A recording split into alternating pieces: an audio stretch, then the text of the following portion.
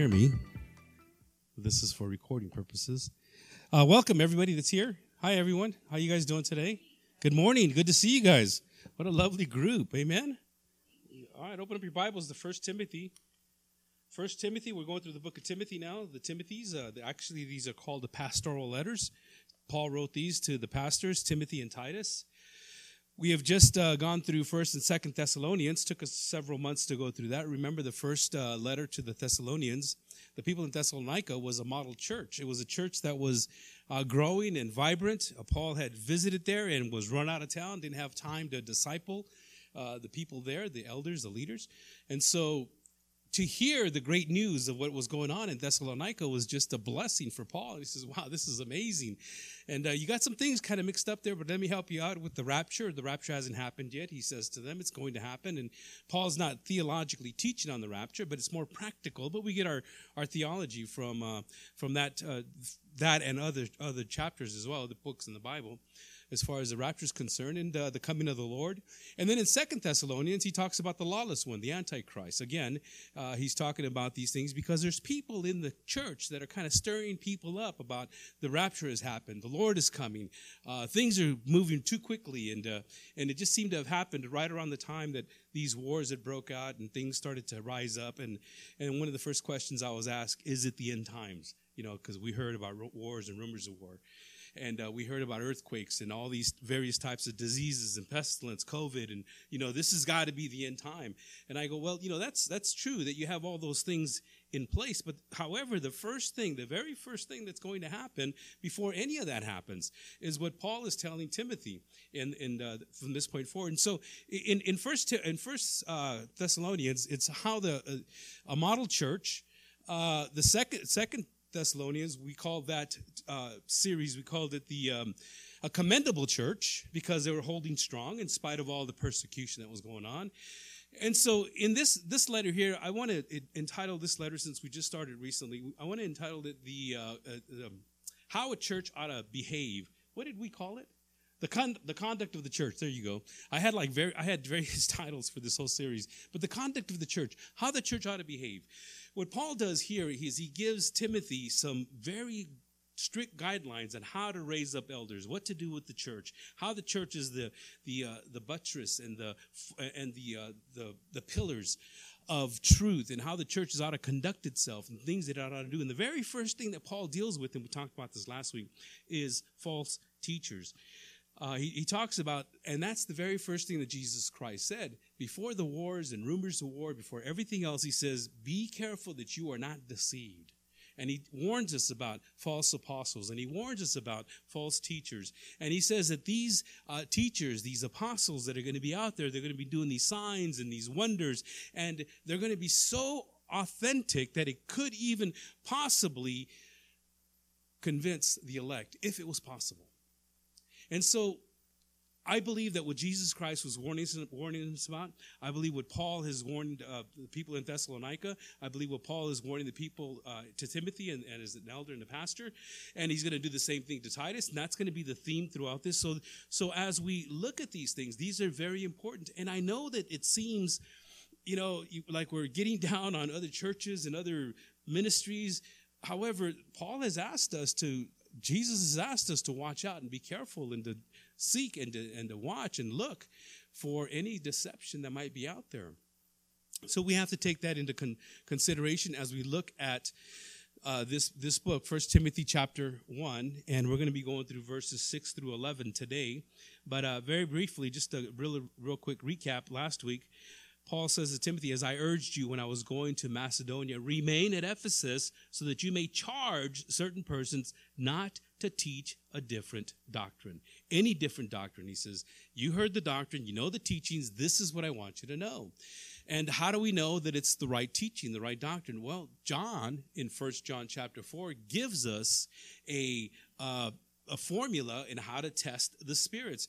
John says, be careful, don't believe every spirit, but test it. And if you want to go back and listen to that, how to test the spirits, there are 5 things that John tells us. Is it proclaiming, elevating Jesus? Is it getting rid of the world? Is it renouncing the world? Is it really just edifying the church and not just the person? So as we test the spirits, as we look at this, it's very important to us for us to understand that there are certain guidelines that Paul gives us, that John gives us, that the Bible gives us. Jesus Christ himself, as he did his ministry and he preached the gospel message to various people, he constantly was looking at the Pharisees and saying, you guys are a bunch of hypocrites. You're leading these sheep astray. You're leading them astray. And he would constantly confront them and show them their error, and they didn't want to listen. The goal is not to try to kick people out of the church. The goal is to try to help people to see the truth. And unfortunately for many people, they don't want to see the truth. They like the sin that they're in. The church or the world loves the darkness, as John tells us in John chapter 1. The world loves the darkness. It doesn't like the light. It hates the light because it exposes our sin. And so as we go through this, once again, Paul tells Timothy to charge certain persons not to teach any different doctrine, nor to devote themselves to myths and endless genealogies, which promote speculations rather than the stewardship from God that is by faith. The aim of our charge is love. There you go. It's not hate. It's not division. It's not throwing people out. The aim of this whole reason, this charge, is love. Is love God and love other people. And love people from a pure heart, we saw that last week, a good conscience, we saw that last week, and a sincere faith.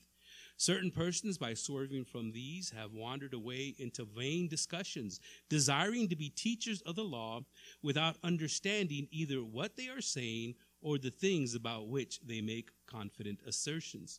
Verse 8, now we know that the law is good, if one uses it lawfully, understanding this, that the law is not laid down for the just, but for the lawless and the disobedient, for the ungodly and the sinners, for the unholy and profane, for those who strike their fathers and mothers, for murderers and sexually immoral, men who practice homosexuality, enslavers, liars, perjurers, and whatever else is contrary to sound doctrine, in accordance with the gospel of the glory of the blessed God, with which I have been entrusted. Father in heaven, thank you once again for this portion of Scripture, that as we go through it, Lord, we know that we don't pick the topics, we don't pick the subject, we don't pick the verses, Lord. They've been laid out for us already from the beginning of time, and we have just been going through this systematically since, well, for many years now. And Lord, this is where we find ourselves today. And I thank you, Father, that many times that your word is timely to our present condition and our present culture. And we don't have to look for various ways of trying to make those things fit if we just look at your word.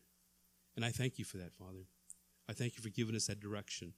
And we're going to continue, Lord, and we thank you for today's word from Paul as he's concerned about Timothy. He's concerned about the church in Ephesus. He's concerned about these disobedient people that are teaching a very different doctrine. And Timothy, as a young man, he was holding on as best he could. So I thank you, Lord, that you give that to us today. So lead us this morning in all things. We pray these things in Jesus' name. And everyone says, amen. I pray that you have your outlines with you. We're getting ready to dive right into that right now.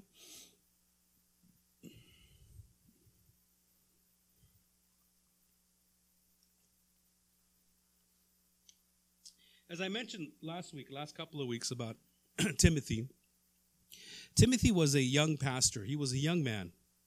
He was a young teacher that had walked with Paul. Paul trained him and discipled him. And he was very, I would say probably uncertain of himself. He was probably intimidated. He was a young man. Paul tells him later, we'll see, that he says to him, don't let anybody look down on your youth. Go ahead and you know the truth. Just preach it and teach it. As a matter of fact, it seems that Timothy might have had maybe some digestional issues, maybe some ulcers or something going on, because Paul tells him, drink a little bit of wine to calm your stomach, calm your nerves. And the very first thing that Paul says when we saw this, as I urged you when I was going to Macedonia, remain, stay. And the word urge is, I beg you, please don't go. I know this can be overwhelming. I know as a pastor, it just seems that everything seems to be coming up against you. I understand this, but I want you to remain. And thank God that he did, because he needed to be the one to lead people to what was going on. And so as we saw this in verses 6 and on, certain persons, by swerving from these, have wandered away have wandered away, and swerving from these have wandered away into vain discussion. Swerving means missing the mark or kind of like in the sin. And wandering away is just getting off the beaten path, getting off what the Bible says. There are a lot of people that will just use the Bible and just to springboard. Well, here's one verse, and then they take off from that and they make a lot of things up without backing it up with Scripture. The Bible is always its own commentary. It always gives the best commentary. And so as Paul is saying, these people, what they're trying to do, they want to be teachers of the law without understanding either what they are saying or the things about which they make confident assertions. They want to be those that stand up. They want to be those that get the notoriety. They want to be those that are known. They want to be the popular group. They want to have the best seats, as Jesus told them in Matthew 23, verses 5 and 7. He tells them, they do all their deeds to be seen by others, for they make their phylacteries broad and their fringes long, and they love the place of honor at feasts and the best seats in the synagogues and greetings in the marketplaces and being called rabbi by other people. Oh, Rabbi, how art thou? I'm fine. You can kiss my ring if you'd like. Yes, I know I'm great. I know I'm awesome. And it was this title that people were looking for. And that was in the Jewish realm. Here in the Gentile realm, these men were living in a place where philosophy had been a thing that was to be grasped, and people were trying to be the greatest philosophers and the greatest spokesmen. And as they shared their wisdom with other people would look up to them and say, oh, wow, you are so great. And so now here's this new teaching of Jesus Christ, and people are following it. And so they want to get themselves in there too. How can I get to be a part of this? Because all they were concerned about is the notoriety and the finances and the monies. We'll see about that here in just as we go through the book of Timothy. And so Paul is telling them, you have to be careful to watch these guys because they're wandering away. As a matter of fact, he goes and names a few people later on. He'll name a few people about who has done this already. And the book of James tells us that in James chapter 3, verse 1, it says, not many of you should become teachers, my brothers, for you know that we who teach will be judged with greater strictness. If most people were to grab this and understand this, most people would say, I don't know if I want to be a teacher. I don't know if I'm qualified to be a teacher. I don't know if I'm even there to be a teacher. I'll tell you something, beloved. When I first started, I was just shaking in my boots. I mean, just didn't know what it was that I was being asked to do. When I was a brand new Christian, this is over 30 years ago, a brand new Christian, I might have been at church for maybe a year, and I was going to the classes, and, I really loved the Sunday school that our teacher was teaching. And one day he was a firefighter. He couldn't make it. He calls in the last minute, and they say to him, he says, I can't make it. Can you get somebody to teach for me? And as I'm walking by, the superintendent, or the Sunday school superintendent, he's the guy that was overseeing all the classes, he comes up to me and says, hey, Sal, can you teach the class today? Please, I'd like for you, John's not going to make it, and I need a teacher today. And he hands me the material, and I froze. I go, you want me to, where'd he go? And I was stuck there, and as I'm walking into class, people see me with the book. They're looking at me, oh, Sal, you're teaching the class today? No, I mean, and I didn't know what to say. I got up, and I stood in front of the pulpit, in front of this class of about 15, 20 guys and ladies. There was a young adults class, and here I am. I'm just reading out of the book that they gave me. I'm just reading out of it. I'm sweating. I'm just sweating like crazy, and I was drenched. And after it was all done, everybody just left, and I go, God, thank God I'm done with that. Well, the next Sunday they said, hey, they said you did a really good job. Can you do it again? I go, no. And again, he disappears. So there I am, and after that, they says, we need for you to do this over and over again. We need for you to do this. So give me some material. Give me some books. I read. I prayed. I fasted. I studied. For weeks, days on end, I'd wake up in the morning reading just this one lesson. And I could not for the life of me figure out how to get this across. God used that moment for me to show me, look, it's not what you can do that I want to use. I want to use what you cannot do, because there is where I'm going to work at. I don't want to I don't want you to be qualified. As a matter of fact, you've heard this before. God doesn't call the qualified. He qualifies the called. And he qualifies you with all your warts and everything that I've been through in my life, all my past, and all the dumb things I was going to do from that point forward to the future. God chose me anyways. And that blows me away. And it humbles me, and it should humble you as well. You are capable because of the Holy Spirit working within you to take his word. Now, a lot of these guys weren't dependent on the Holy Spirit. They were dependent on their own energies, their own efforts, their own ideas, and trying to muster up as many people as possible. Paul says, you can spot them a mile away. You can tell that they don't know what they're saying. They don't know what they're talking about. They said, what? About the law? You know but people are listening to them. And that's why James tells us not many of you guys should be teachers. And I didn't want to be a teacher. That was the last thing I wanted to be. But yet, that's where I ended up at. And I grew. From God's word, I grew personally. And I thank God for those moments. In 1 Corinthians chapter 2, verse 14, it says that those that cannot understand these things from God's word, it's because they don't have the Spirit of God in them. He says the natural person does not accept the things of the Spirit of God, for they are folly to him. And he is not able to understand them because they are spiritually discerned. Now, once again, going back to 1 Timothy 1:8.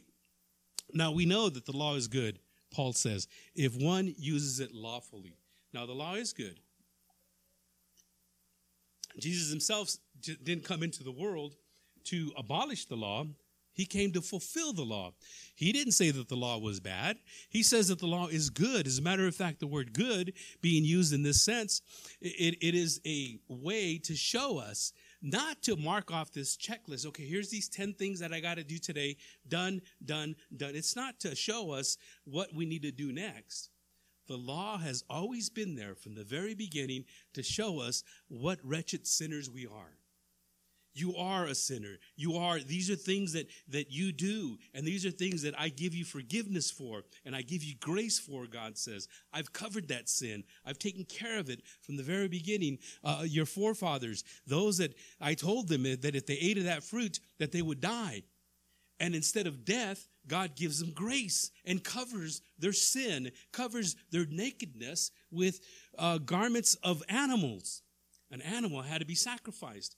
Many theologians believe that animal that was sacrificed was possibly a sheep, the first sacrifice that had been done. And sacrifices had been done from that point forward to connect with God. And so God was able to meet with them because of their covering. God is able to meet with you because you are born again and you are covered by the blood of Jesus Christ. Once you have been born again, once you've been regenerated, you are now a believer. You are now a born-again Christian. And that communication with you and God, and if you cannot have that communication between you and God, then there's something spiritually wrong. And my first response is you need to repent. Not say the prayer, not raise your hand, not come forward, not cry, but repent. That was Jesus Christ's constant reminder, constant call to the people. The kingdom of God is at hand. Therefore, repent and believe the gospel. When Peter preached his first sermon and 3,000 were saved, after he gave them all the law and after he gave them everything that they had done, how they murdered the one that was from God and they were cut to the heart and they said, what shall we do? And Paul says, Peter says, repent and believe in the name of the Lord Jesus Christ. Repentance is a big key. When you know that you've sinned. See, that's what the law does. The law shows you that you can't do this. The law shows you that you're a sinner. That's what the law is the bad news. The gospel is the good news, that Jesus Christ died to take away that sin. And so when you see the law in Psalms 19, verse 7, it says that the law of the Lord is perfect, reviving the soul. The testimony of the Lord is sure, making wise the simple.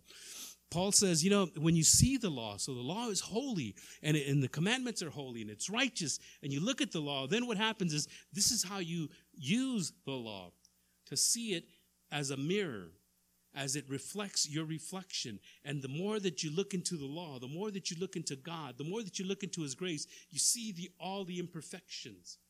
Again, going back to James says, which of you by waking up in the morning looks at the mirror and doesn't do anything about it?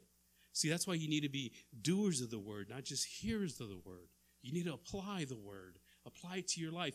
You see your reflection. You see your sin. Do something about it. Wash that face. Comb that hair. Brush your teeth, spiritually speaking. Prepare yourself to meet with God in the morning and when you come to worship and on Sunday mornings. Paul says to Timothy, he says, this is why the law is good, because it's holy. In verses 9 and 10, going back to 1 Timothy, he says this, understanding this, that the law is not laid down for the just, but for the lawless, the disobedient, for the ungodly, the sinners, for the unholy and profane, for those who strike their fathers and mothers, for murderers, the sexually immoral, men who practice homosexuality, enslavers, liars, and perjurers. Now, before we get carried away on, well, you see, it says homosexuality. God really hates homosexuality. Yeah, but you know what? He also hates liars and perjurers. People that perjure themselves or perjure or lie. It's interesting because he puts a liar right there in the same list as homosexuality. Sin is sin, beloved. It is. Now, we'll talk about this here in just a little bit more, but all I wanted to do is just to make us aware that it's not just the one sin that we're looking at. He's looking at everything. And Paul doesn't give us a complete lists of all the sins. What he does is he takes the first 5 of the 10 commandments and he kind of combines them into these statements that he says here. The law, he says, is good if applied lawfully. There's a proper understanding in the use of the law, but the false teachers weren't doing it. They were misusing it. They were deluded by pride and thinking that they can please God through their own efforts. They used the law as a means of salvation that, they thought, if I can just keep the law, then maybe I can be saved. And the Bible teaches us differently. The Bible teaches us that it is by grace that you're saved through faith, and this not of yourselves. Not by works, but it's a gift of God. It is by grace alone, through faith alone, in Christ alone. And that's it. The law can't save me. The law is not a savior. It doesn't do anything. It is not laid down for the just. In other words, those who think that are righteous will never be saved. Yeah, I'm good. I'm all right. You ever talk to somebody, try to talk to them about Jesus? You know what? I'm good, man. Everything's good with me. I'm copacetic. I'm not a thief. I'm not an adulterer. I'm not a drunkard. Pretty much I'm a good person. Well, the Bible says that all of us have sinned. We've all fallen short of the glory of God. And the law is there to make us aware of that. And most people, when you push them to a certain understanding of it, you can ask them a question. Have you ever taken anything from anybody? Like from school or from work? Like a pencil or a paper. Oh yeah, of course. Well, the Bible calls that stealing.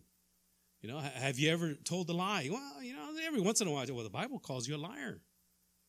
Have you ever had bad thoughts in your mind about, or sexual thoughts about a woman or anybody else? Well, yeah. Who doesn't? Well, the Bible calls you an adulterer. Just right there, you're a lying, thieving adulterer. Have you ever used the Lord's name in vain? Once or twice. Now you're a blasphemer. And when we recognize that we are sinners, and that's what the law is there to do, is to show us our sin. Not to be perfect. Do not come to church, or any church, not just this church. Do not come to church because you think we're perfect, because we're not. We're all broken sinners, and we're sinners saved by grace. And that grace is what Jesus Christ died on the cross for, because God knows that we cannot hold up this law. And for those, and that's why Paul says, the law is not for the righteous. In other words, those that think that they don't need it. That's not what the law is for. The law is for us. We're going to see here a little bit later. If you look at your Bibles in 1 Timothy chapter 1, verses 12 and on, he says, I thank him who has given me strength, Christ Jesus our Lord, because he judged me faithful, appointing me to this service. Though formerly I was a blasphemer, a persecutor, insolent opponent, but I received mercy because I had acted ignorantly in unbelief, and the grace of our Lord overflowed for me with the faith and love that are in Christ Jesus. Paul admits this. I was the worst of the bunch. As a matter of fact, the song Amazing Grace is also for next Sunday, that I was a wretch like me. that Paul is proclaiming, I was the worst. And why me? Paul says, why me? Well, I believe that Paul was chosen, as Paul says, so that in me they can see how God's grace just abounds. I mean, people know me. They saw me go, hey, there's that murder, there's that blasphemer, there's that, stay away from him. And all of a sudden he's preaching the gospel message, and they're, wow, there's something different about him. Same thing is said about you. If you've committed your life, if there's change in your life, if you've been walking according to the scriptures, if you've been walking toward becoming holy and more like Jesus Christ, people will say the same thing about you. You're not the same. You're different. Praise God for that. Amen? That's what you want to be different. You don't want to be like the world. You want to stand out, not because you want to stand up above everybody else, but stand out to be more like Christ Jesus our Lord. So the law, it's for those that are the lawless, the disobedient. The purpose of the law was always to show people their sin. As a matter of fact, in Romans chapter 3, verses 19 and 20, Paul says this, now we know that whatever the law says, it speaks to those who are under the law. It speaks to those people that are living, like the Jews. We're under the law, so it speaks to us. It tells us our wrong, so that every mouth may be stopped. But the law, it says here, and the whole world may be held accountable to God. Now, the law is for those that are knowing that they're sinners. However, the law has to be proclaimed. The law has to be shared. The law has to be told, because this is how the whole world is going to be held accountable to God. I don't care if people don't believe. I don't care if they don't want to hear it. I don't care if they're atheists or they think they're atheists. I don't care if they think they're whatever they are. Every person on this planet is going to be held accountable. And why? Because they heard the gospel message. The gospel message that you are to be sharing. That you are to share. This is the bad news. We're all sinners. This is the good news. Jesus died to cover that sin. And you don't try to convert them. You don't try to make them to become Christians. You don't try to make them to be more than all you do is you give the message and let the Holy Spirit do the work. And now they are accountable. And my responsibility is to be accountable to God, not to be an orator, not to be popular, not to be famous or anything else, but to give the message. And the message I cannot change. The messenger, well, he uses all types of different messages, all kinds of broken pots and crackpots like me. And he uses all kinds of things. As a matter of fact, in the Old Testament, he even used the donkey. And I said, if he can use the donkey, well, I guess he can use me, because the message is the message, and that never changes. The message changes me. I don't change the message. And it's unfortunate because, as we'll see, people don't like to be held accountable. They don't like the accountability part. As he says here, the lawless describes those who commit with no commitment to any law or standard. And we know a lot of people. We know a lot of people that are lawless. They just, you know what? I don't want anything to do with the law. I'll speed, I'll steal, I'll do whatever I want. There is no law that is going to hold me down. And it's getting worse. And this lawlessness, as we went to 2 Thessalonians, this lawlessness is starting to increase and starting to increase. And there is indication that it's getting even worse. Not only in, I used to kid because I says, well, why not? It's San Bernardino. Well, why not? It's California. Why not? It's the United States. Why not? This is the world that we live in now. And that lawlessness always breeds disobedience. And he says, he has another pair of people. He says, to the ungodly, to be ungodly is to be without regard for anything sacred, anything that have to do with God. And, there are people that just, they make fun of God, and they, you've got the Sisters of Indulgence. You've probably seen them. They're men that dress up as nuns, and they go out and they say something stupid like, go out and sin some more. And they have this disregard for the holy, the godly. And such people are just sinners. They live without regard for God's law or anything of God. And then there's also the unholy. The person is the indifferent to be right. He is indifferent to God and his duty, and that indifference leads him to be a profaner. In other words, profane is to be pro in front of the temple, phanes, is to do things against the temple or against God without any kind of regard for anything. And Paul just basically lays it out for the first three, to have no other gods before you. Do not use the Lord's name in vain. that the Lord God is the only one. He's a jealous God. And honor the Sabbath. Those 4 laws. And then the next one, he says, after that, he goes on to say, and those who strike their fathers and mothers are in obvious violation of the 5th commandment, to honor your father and your mother. Now, this is interesting that Paul would use these sins or these, I guess, law-breaking attitudes because it's believed that those are the things that were happening in Ephesus. Here you got these teachers, and they're profaners, they're disobedient, but they're yet to preaching the gospel. They're trying to preach the gospel. Some of them were very abusive to their parents. And not only were they maybe striking their parents, but a little bit later, in addition to honor your father and your mother, it was also given an additional commandment in Exodus that you should not even curse at them or cuss them out.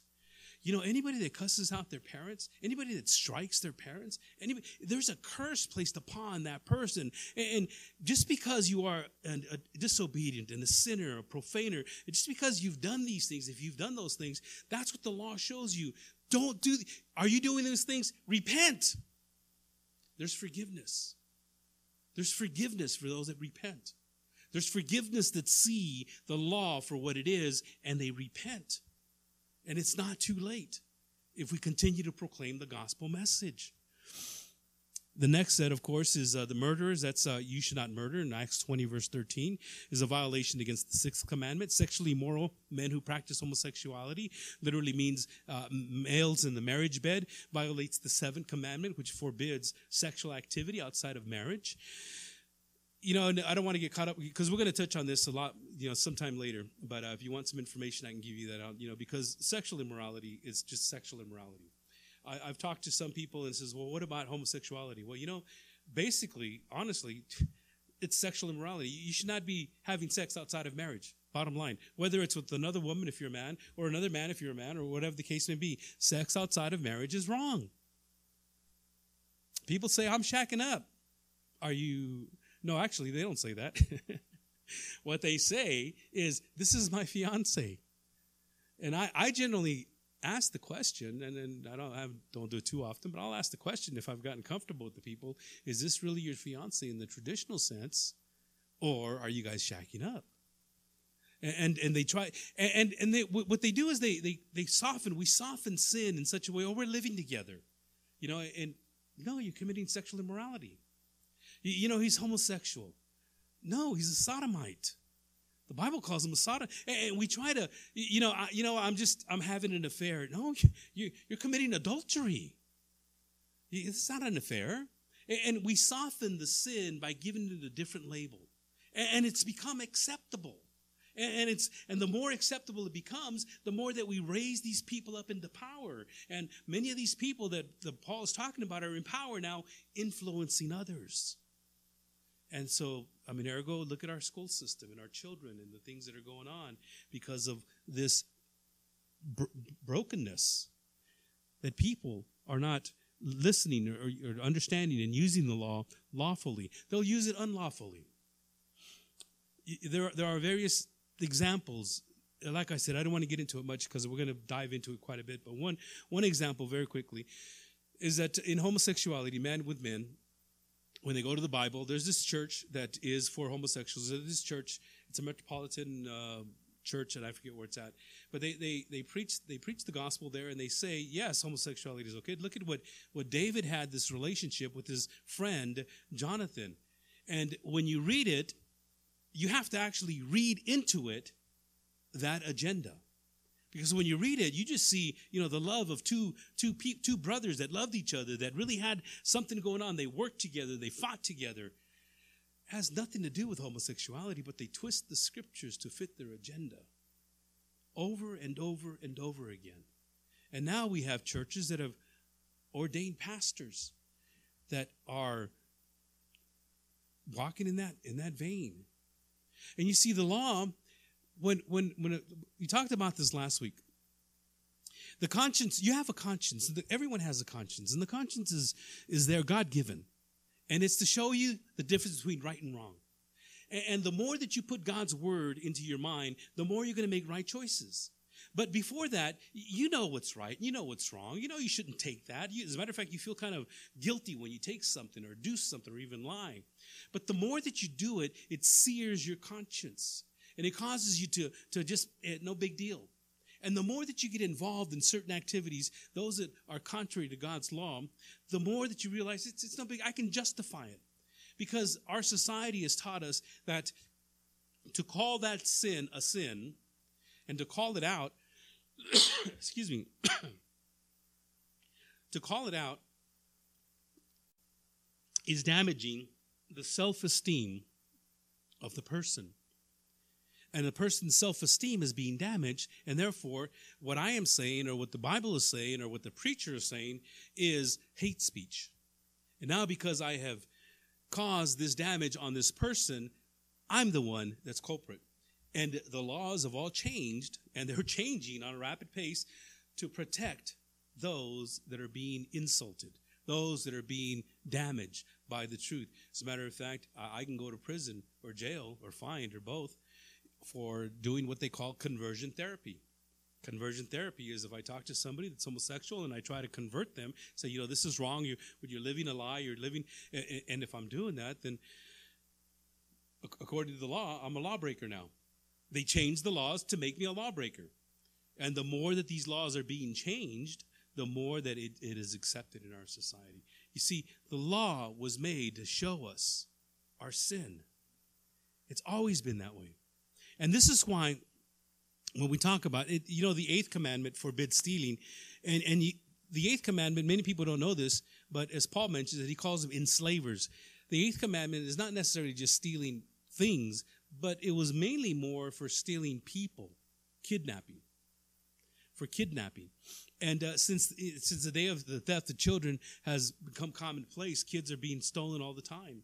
We hear this all the time. If you haven't seen the movie that came out, The Sound of Silence, or I forget what it was called. Anyways, with Jim Caviezel talking about how this sex trafficking trade is just blooming because of the stealing and the trafficking of children.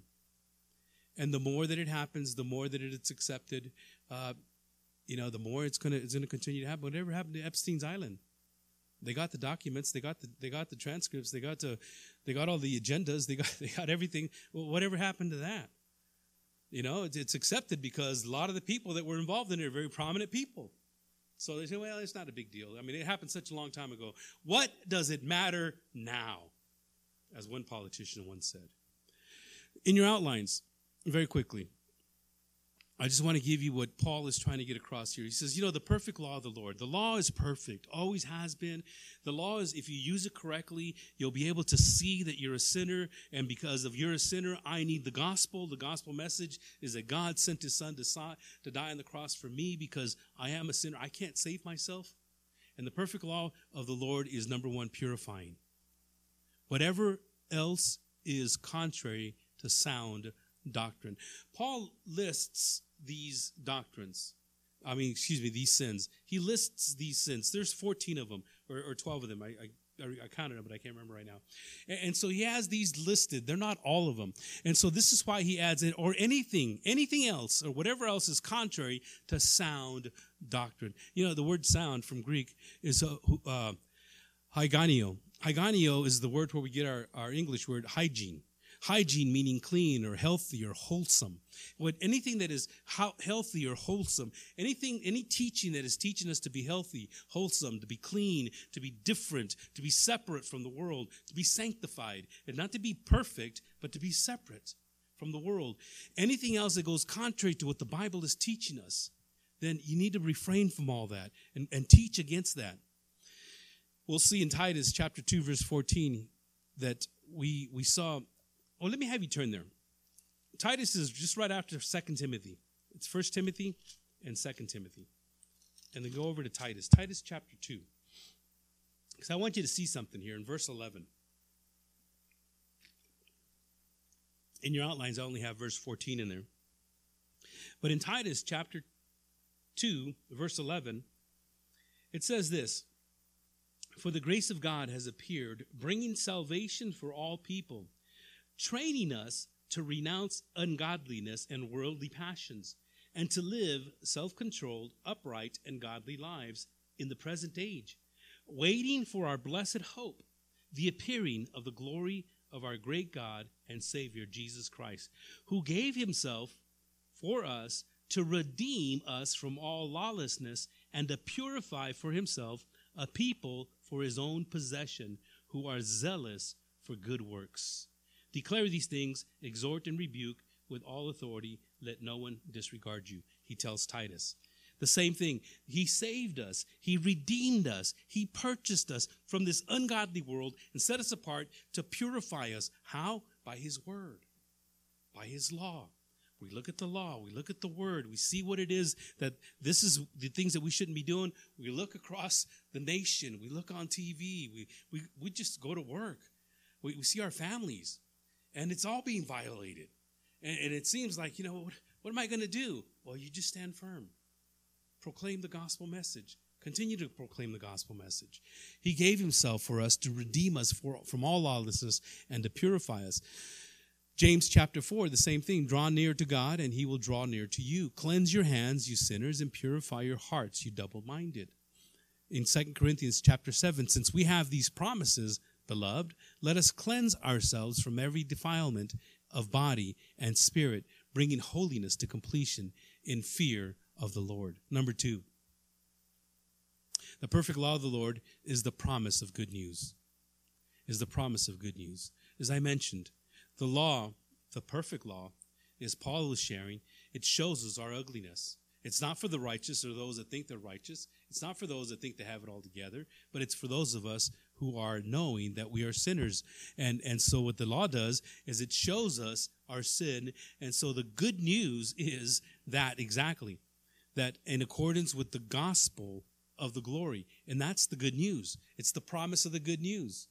The promise is that if you believe the gospel and you repent, you're saved.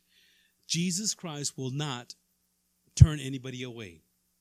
If you repent and you run to him and you live your life for him, he will not turn you away. And you live your life, living your life for him is not what you do to be saved, but you live your life for him because you are saved. The number one thing is just to repent. Recognize I'm a sinner. It's a commandment. It's not a suggestion. Repent. And let the Holy Spirit work in you. As a matter of fact, that's why Jesus Christ came in the first place. In Luke chapter 4, in your outlines, the Spirit of the Lord is upon me because he has anointed me to proclaim the good news to the poor. He has sent me to proclaim liberty to the captives, of recovering the sight to the blind, to set at liberty those who are oppressed, to proclaim the year of the Lord, the Lord's favor, That's why Jesus Christ came. In Luke 4:43, he goes on to say, I must preach the good news of the kingdom of God to other towns as well, for I was sent for this purpose. Jesus Christ was sent with the purpose of proclaiming the good news. The bad thing is that the Pharisees, they kept the law to themselves. They tried to keep it as best they could, and they prided themselves in who can keep it the best and the longest, and everybody else around them was thinking, I could never be like that. Look at those guys. They got money, they got power, they got prestige. Everybody wants to be like, I can never be like that. I'm just a fisherman. I'm just a farmer. I'm just a shepherd. I'm a nobody. And these Pharisees would walk around, chests puffed out, and Jesus called them whitewashed tombs. They were bright and beautiful on the outside, but on the inside, they had dead bones, what Jesus Christ said. And the gospel must be preached to the poor, to those that can hear the gospel and know that they're spiritually poor and they're spiritually in need of the good news. Number 3, the perfect law of the Lord is produced by God, and it only comes by God. The gospel message has always been the message of God, of the blessed God. In Mark chapter 1, verses 14 and 15, Jesus came into Galilee proclaiming the gospel of God. He came proclaiming the gospel of God. You see, the gospel message has always been there in the Old Testament. They didn't have the 4 spiritual laws. They didn't have the Romans Road. They didn't have any other type of program or ministry. All they had was the Old Testament. And the Old Testament said, you're a sinner, I'm going to save you. You're a sinner, I'm going to send a Messiah. You're a sinner, and you got to repent. You turn away. Return to me. Stop running away from me. And Jesus Christ, he says, proclaiming the gospel, saying, the time is fulfilled and the kingdom of God is at hand. And what does he say? Repent and believe the gospel. And believe the gospel message. Here's the bad thing, is that for many people, they don't know what the gospel message is. Some people think the gospel message is a personal testimony. Some people believe the gospel is music, gospel music. Some people believe that the gospel is, just helping and feeding the poor. I mean, yes, I should give a personal testimony. Yes, but that's not the gospel. And yes, we should sing songs that have the word gospel, or at least songs that direct our attention to Jesus Christ. Yes, we should feed the hungry and the poor and clothe them. Yeah, but that's not the gospel message. The gospel message is not going around telling people that Jesus Christ died on the cross. That's not the gospel. The gospel message is this, is that you're a sinner and you're a great sinner and Jesus is a great Savior. Bottom line. That's it. You're a great sinner and he's a great Savior. And unfortunately, people don't like to hear that they are sinners. They justify their sin. And so the gospel has always been about God. It's not about you. The gospel has always been a message about what God has done and is doing in the life of his redeemed. It's not about getting you healthy, wealthy, and wise. It's not about setting you straight on a narrow path. It's not about helping you in your life and in your health. Those are some of the benefits that come from serving God. He causes your mind to think differently. You don't spend your money on things that you know you shouldn't be. You start investing it into the kingdom, and God blesses that and multiplies that. He blesses your health because of your different life choices, because you recognize that your body is the temple of the living Holy Spirit. Your body is the temple of God. And the Holy Spirit resides in there, so you want to keep your body in good shape. And so by extension, it gets you healthy. But the gospel message is not to give you that. The gospel message is to show you that you're a sinner and Jesus Christ died on the cross to save you. That's it. And when people don't recognize that, anything becomes the gospel. In 1 Thessalonians chapter 2, Paul tells them, we had boldness in our God to declare to you the gospel of God in the midst of much conflict. Paul was being tortured, and he preached the gospel of God. And in 1 Peter 4, for it is time for judgment to begin at the household of God. And if it begins with us, what will be the outcome for those who do not obey the gospel of God? And if the righteous is scarcely saved, what will become of the ungodly and the sinner? Those that Paul's talking about right here, the ungodly, the sinner, the profane. You have loved ones, beloved, that need to hear this message. And the last thing I want to share with you is this, that the perfect law of the Lord is proclaimed by the church.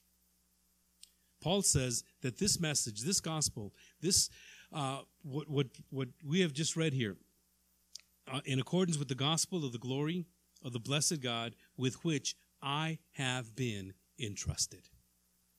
Jesus said, go and make disciples of all nations.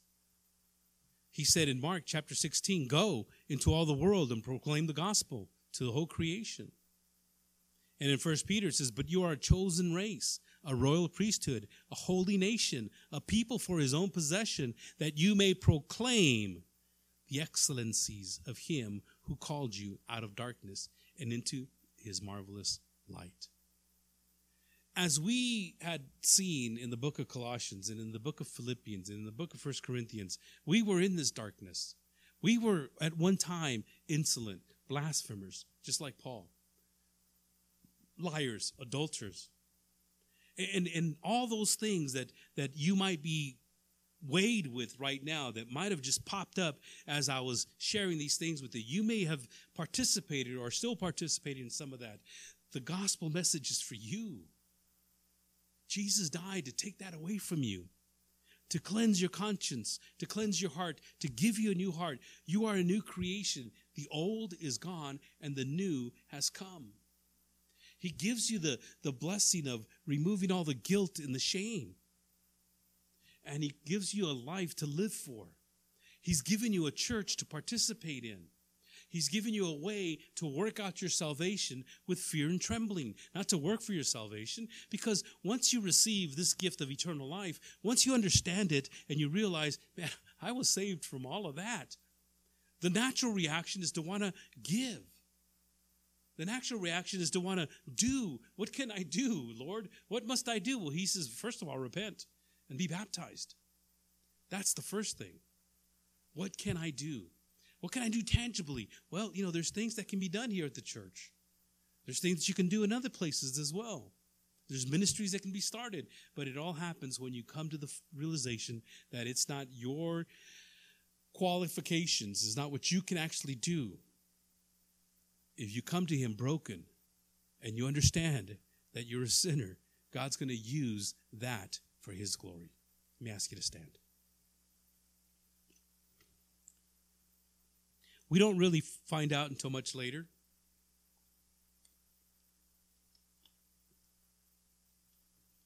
If these teachers ever repented, or they just kept on going, more likely the indication is that they didn't. They didn't repent. But if they would have, God would have forgiven them. If they would have just turned away, it would have been done. But man's heart gets so hardened, and his conscience gets so seared that everything is okay now. I'll just get rid of that part of the Bible, as one person once told me. But me honor him, and I ripped that part out of my Bible a long time ago. And when you understand that it's because of who God is that he can make these decisions.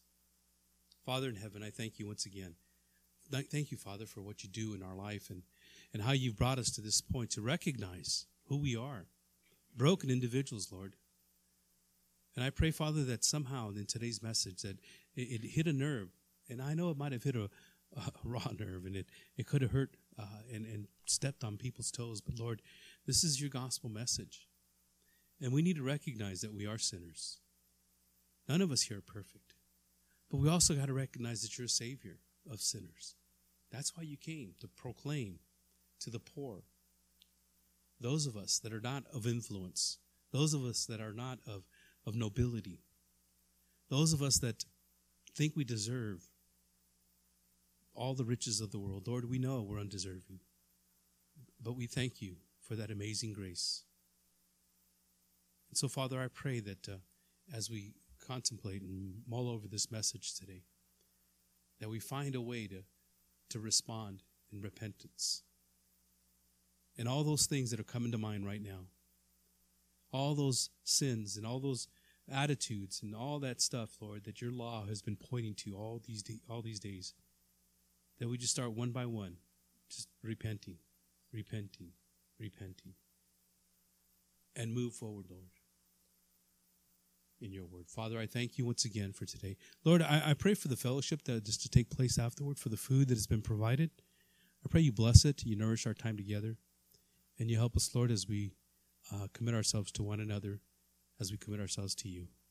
So thank you, Lord, once again for the food that was prepared and the way it was made, and we just thank you for those that are going to participate. We pray these things in Jesus' name. And everyone says, amen and amen. As I mentioned in our prayer, we do have food. Please stick around if you'd like to join us for dinner. Oh, and also one more thing. It's not dinner, it's lunch.